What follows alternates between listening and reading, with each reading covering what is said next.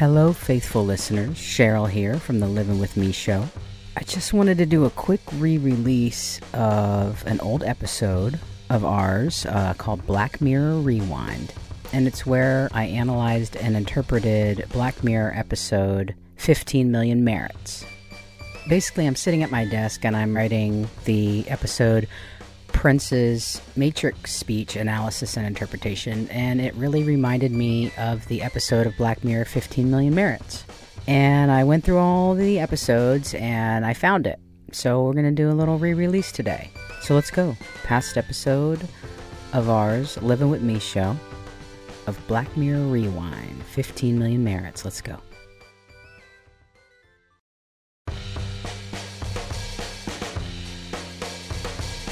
Check, 1, 2.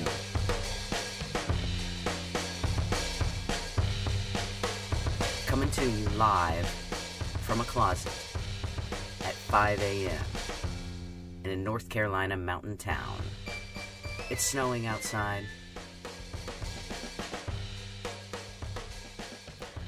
This is episode 2 of Black Mirror Rewind. In this episode number 2, we'll be covering 15 Million Merits. And of course, featuring the song, Anyone Who Knows What Love Is Will Understand. 1964 song written by Jenny Seeley and Randy Newman. The lyrics to the featured song are pretty intense. I'll read them at the end.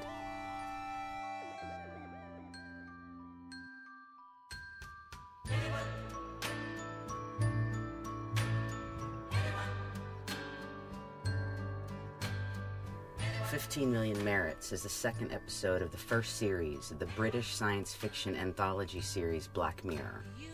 It was written by series creator and showrunner Charlie Brooker, who I am totally into, and his wife Connie Hugg, and directed by Eros Lyn, and first aired on Channel 4 on December 11th, 2011.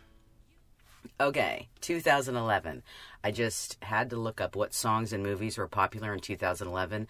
I have no idea what I was doing in 2011. I don't care. Okay, here's the best song in 2011. "Someone Like You" by Adele. And there's just a bunch of Beyonce, Lady Gaga, Lil Wayne. Okay?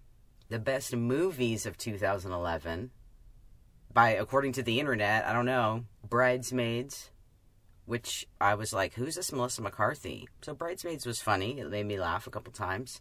Super 8, which was the biggest letdown ever. Limitless with Bradley Cooper, and Another Earth, starring Britt Marling. It's a great movie. So one good thing came out in 2011, and I'm serious. I combed through the internet, and Another Earth, starring Britt Marling, is the only good thing that released in 2011. Please prove me wrong. Send me something. Okay.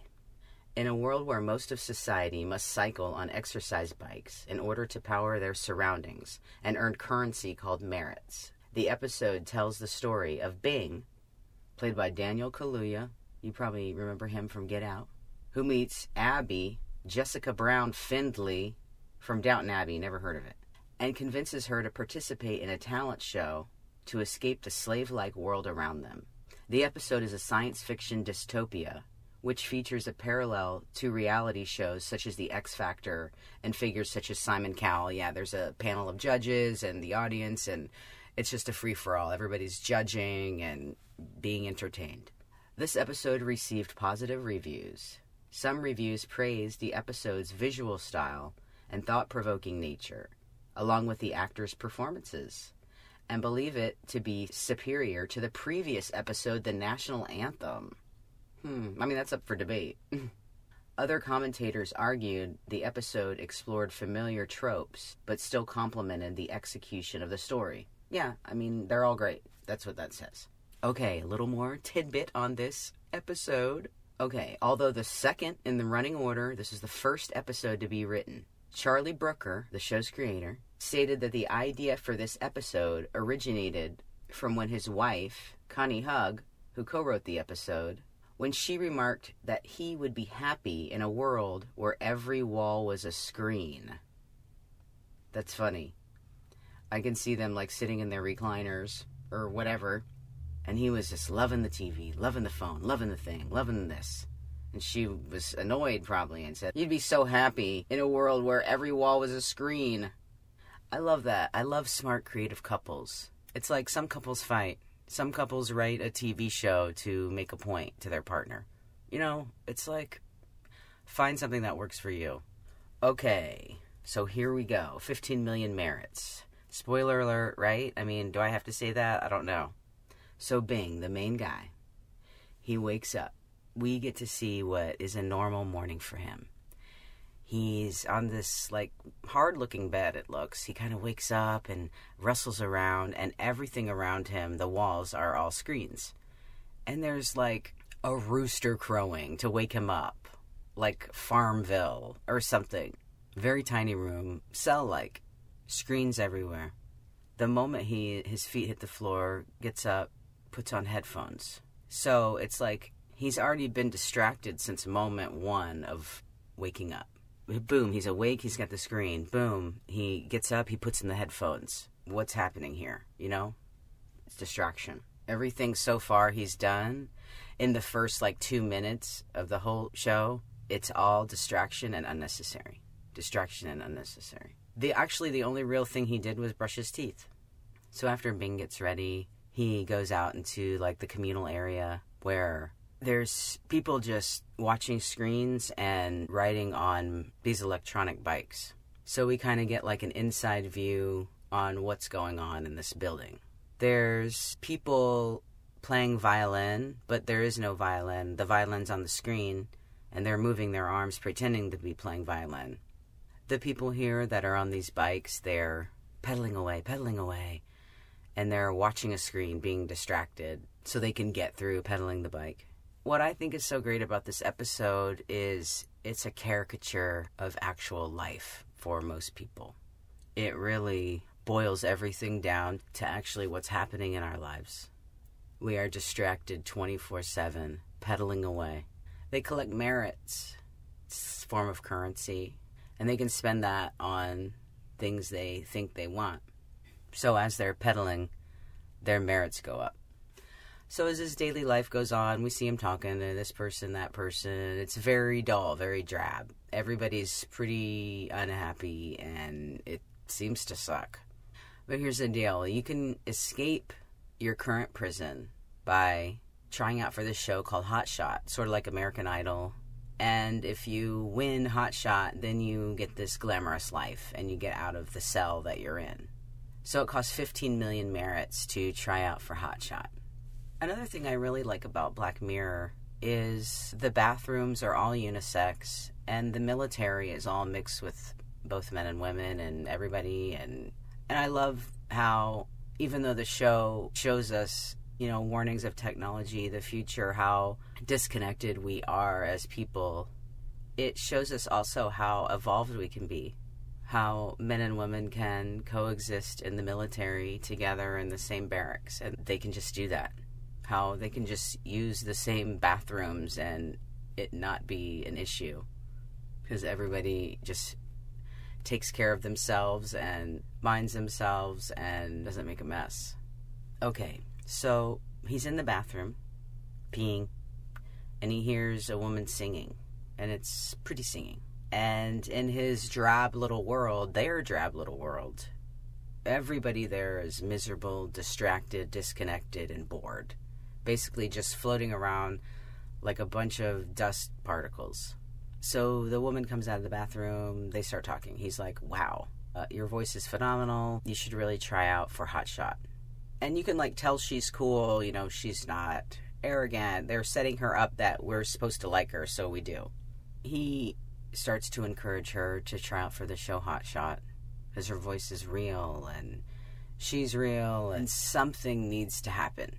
So as time goes on, they're talking and they're getting to know each other and making each other little origami penguins, and it's like they're creating a connection. So Abby and Bing are getting pretty close, I'd say, hanging out. And he explains to her that his brother died and left him a bunch of currency, a bunch of merits. And that he would like to spend the 15 million merits to get her an audition on Hot Shot. And of course she freaks out, like saying, no, you can't do that. And he's like, look, my brother died, like, this is free money, but also, what am I going to spend it on? Like, shoes for my Bitmoji? You know, he says, like, I like the way he views it. You know, what am I going to spend it on? Porn? Like, you know? He's like, please, let me do something real.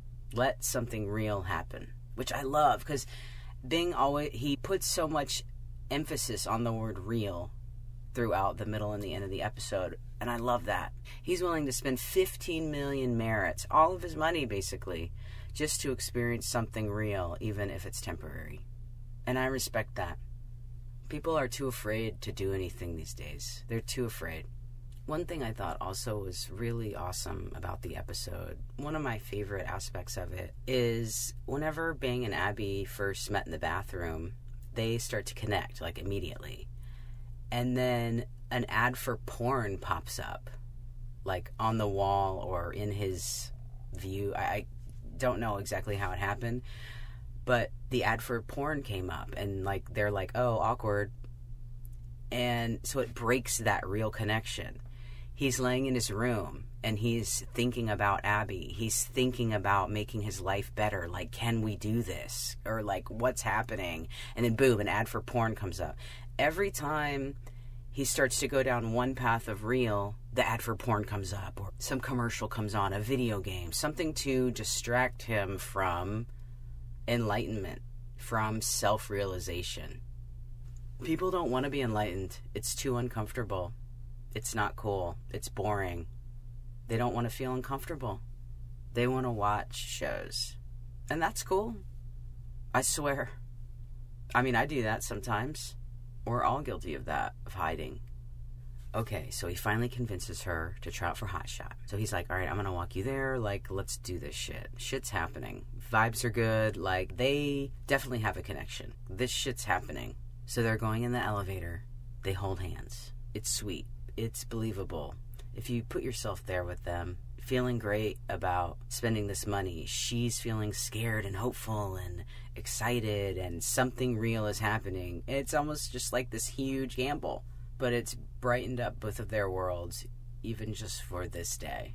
So they go to the audition. He gets this weird hand stamp that lasts for like 2 months for like the entry. Then they rush, you know, come on, rush, rush, rush. You know, it's very Hollywood. Rush, rush, rush. We're the most important thing ever. And they go into this room where there's a bunch of people, like, practicing. They're going, la, la, la, la, la, you know, whatever, like, getting ready to perform or sing. It's just hustle and bustle. Everybody's freaked and nervous. So the powers that be, the judges or whatever of Hot Shot, they see her come in, and they're like, we want her right now. Skip everybody, just bring her in. And, of course, everybody gets mad and blah, blah, blah. So she gets rushed in. So the judges want her now. They want her now. So, you know, Hollywood calls, and you have to drop everything and screw you. You're a maggot. So come on in.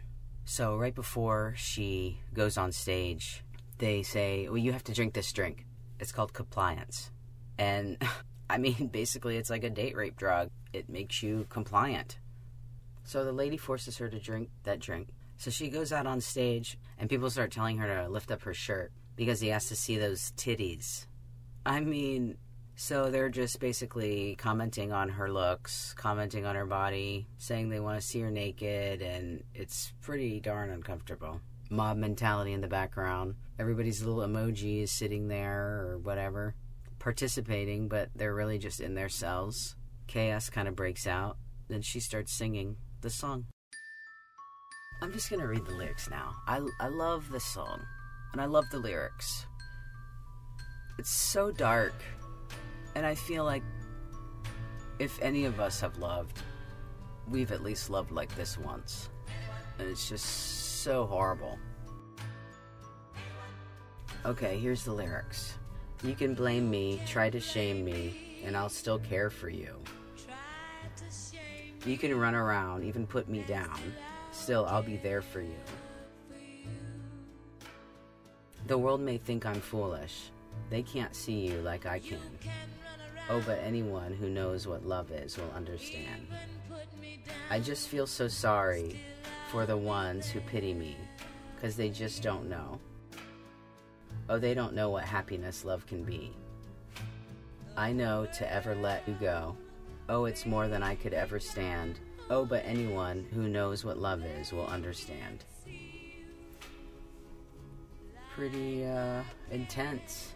So she sings, it's captivating. Everybody loves it. And she brings the house down.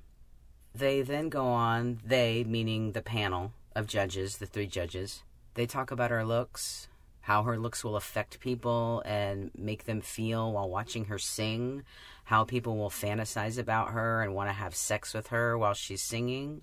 So here's to the point in the episode, which are in a few Black Mirror episodes, the Faustian bargain, selling your soul to the devil. It's never a good thing. Like, when are we going to learn? You think we've all seen enough TV by now to not, like, sell your soul? So basically the panel's like, okay, look, you're the bomb. We want to make you rich, get you out of your cell, and you will have riches and pleasures beyond anything you could ever imagine, anything you want. Everybody will love and adore you, plus, like, all this other stuff. You just have to go along with what we're doing. And hey, some people love that. Like, that's cool, you know? And I'm not hating on anyone who does a Faustian bargain or sells their soul at all. I mean, that's a cool experience. Like, wow, you know? That's like walking on the moon, you know? Life is about experiences and pain and happiness and, you know, that's cool. But I'm just saying, she's being presented the Faustian bargain and you're like, hell no, this isn't going to end well. But it's kind of cool, too, because as they're, like, trying to talk her into it, into, like, you know, crossing over to their thing, you can see her process, and you can put yourself there and go, damn, what would I do? You go, I was just pointing my finger at this chick, and I might do it, too. And that's what's so great about it, is you see her process, and you see that they say exactly what she needs to hear, and she's putty in their hands, really. She's saying, I want to get there, but you need to get me there. So she's standing on stage, she's crying in front of everybody, she's taking it in, she's processing, everybody's going, do it, all the Bitmojis in the background, because what are they doing? They're sitting in their cells beating off, they aren't doing shit. They're not doing shit, and they just want to be entertained for 5 seconds. Do it. She had been giving Bing the love eyes from the stage when she was singing. He's backstage, she's like singing to him, communicating like, yeah, dude, like, I'm down. He's like, yeah, I'm down. Everything's great. She was killing it. Basically, what they're saying is Bing and her had a real connection. And then, boom, this greed, ego, fame, Faustian bargain, you know what I mean? Demolished all of that in 10 seconds. So, she's taken away. He's taken away. I can't remember exactly how it happened. It was lame, I'm sure. So, basically, they're separated. We get scenes of him riding his bike, laying there in bed.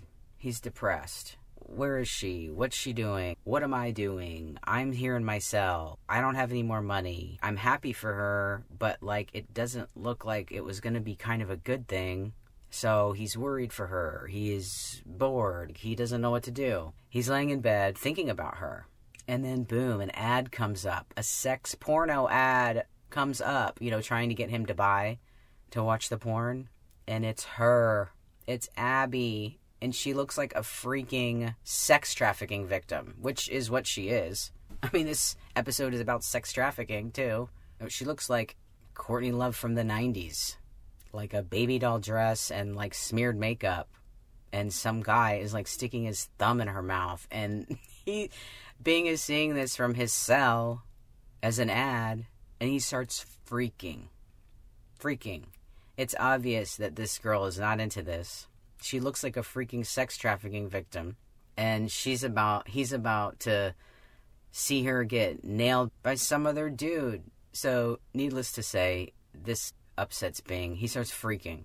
He starts hitting the walls. He starts breaking the things, the screens, and this and that. This huge shard of glass falls down on the floor. He starts to cut his hand. Just out of anger, right? He wanted to cut that hand stamp off from the tryout. Just F everything them and F my hand and F it all. And he's like, no, I'm not going to do that. Puts the shard of glass under his bed. He's got his inspiration now. We don't know what's happening, but we know Bing is thinking and shit's about to go down. He's riding his bike. The music is playing. They're showing him riding his bike. They're showing him thinking. They're showing him doing this. So the shots are showing us that he's getting his shit together. He's earning money, and shit's about to go down. He's got a plan. Also, in that video, they did like a little interview with her, and she looked really horribly sad and empty and miserable. And she said, I'm on the other side now. My life's like a dream. I'm living in a beautiful place. I have all the hot guys I want, all the beautiful things that I could want, and I'm very happy. But it's obvious that she's not. They set it up that it was obvious to us that she wasn't happy. So Bing finally, of course, gets his 15 million merits worked up and just riding that bike, putting his nose to the grindstone. He says, cool. I just love the pedaling analogy. I love it. It is a caricature of most of our daily lives. Pedaling away. Doing our mindless shit to get shit that leads us nowhere except away from enlightenment. Okay, let's keep it moving. We're almost done. He spends the 15 million merits. He's like, I'm going to try out for Hotshot. I'm going to infiltrate this shit. Which is great. I would have done the same thing. Except some people would have died if I was there. Okay. He puts the shard of glass in his pants. He's basically going to try and save her from sex trafficking, I think. He's in the waiting room. He's in there with all them people practicing again. He's, redoing the thing. Okay, here we go. Boom. He takes the stage. Yeah, and he didn't drink the compliance drink because he had an empty box and he fooled them. So he's not drugged. He's not distracted. He's not hypnotized by unrealness. So they're like, okay, what are you going to do? He goes, I'm an entertainer. So he starts dancing. He's not a good dancer. I mean, I guess, I don't know. It just seemed very awkward and funny. Or maybe he was just acting that way. But anyways, it's a pretty great scene because you're like, whoa, this guy can't dance. What's going to happen? So he stops dancing and he puts that shard of glass up to his throat and he stops dancing. He's very serious. He says he's going to kill himself and he has something to say. And of course, it's dramatic. It's TV. So, everybody's into it. Well, shit. Yeah. You got a damn shard of glass to your throat.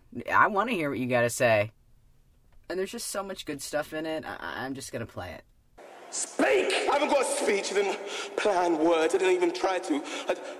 I just knew I had to get here, to stand here, and I knew I wanted you to listen. To really listen, not just pull a face like you're listening, like you do the rest of the time. A face like you're feeling instead of processing. You pull a face and poke it towards the stage, and we la-dee-da, we sing and dance and tumble around, and all you see up here, it's not people. You don't see people up here, it's all fodder. And the faker the fodder is, the more you love it, because fake fodder is the only thing that works anymore. Fake fodder is all that we can stomach. Actually, not quite all. Real pain, real viciousness, that we can take. Yeah, stick a fat man up a pole, we'll laugh ourselves feral, because we've earned the right. We've done so time, and he's slacking the scum, so ha ha ha at him. Because we're so out of our minds with desperation, we don't know any better. All we know is fake fodder and buying shit. That's how we speak to each other, how we express ourselves is buying shit. Well, I have a dream. The peak of our dreams is a new hat for our doppel. A hat that doesn't exist. It's not even there. We buy shit that's not even there. Show us something real and free and beautiful. You couldn't. Yeah? It break us. We're too numb for it. Our minds will choke. It's only so much wonder we can bear. That's why when you find any wonder whatsoever, you dole it out in meager portions. And only then till it's augmented and packaged and pumped through 10,000 pre-assigned filters till it's nothing more than a meaningless series of lights while we ride day in, day out. Going where? Powering what? All tiny cells and tiny screens and bigger cells and bigger screens. And fuck you! Fuck you! That's what it boils down to, is fuck you! People don't want real experiences. They don't want pain. They don't want joy. They just want to exist. And hold on and wait for this thing to be over. But there are people out there that want to be awake. That want to live. And that want to feel deep pain and deep happiness. and don't want to be distracted. I want to be with those people. I want real. This episode is pretty important. It's big. So, to the end of the episode, they of course love him because he's dramatic and entertaining, and that's what TV wants. So the guy says to Bing, I love what you have to say. I'm going to give you 2 half-an-hour slots once a week. And he's like, for what? He goes, just for being you. Just, you can be the opposition. That's cool. You can talk bad about this and all of that. But you can do it in a much bigger cell or a much bigger room. You can have lots of fancy things. He makes the Faustian bargain, sells his soul. Maybe you would. Maybe I would. I'm not judging. The devil knows exactly what to say. So he becomes basically like controlled opposition. Controlled opposition is when a deliberate attempt is made to either create an opposing effort to an existing power base or to obtain control of any position. Nearly all governments in history have employed this technique to trick, co-opt, and subdue their adversaries. Controlled opposition involves a political organization used as a front in order to disseminate information useful to an ideology opposed to a third party. So, yeah, he talks bad about the system that employs him. And that's cool with the opposition because he's controlled. I love this quote by Vladimir Lenin. The best way to control the opposition is to lead it ourselves. So there's your history lesson. So yeah, so there you go.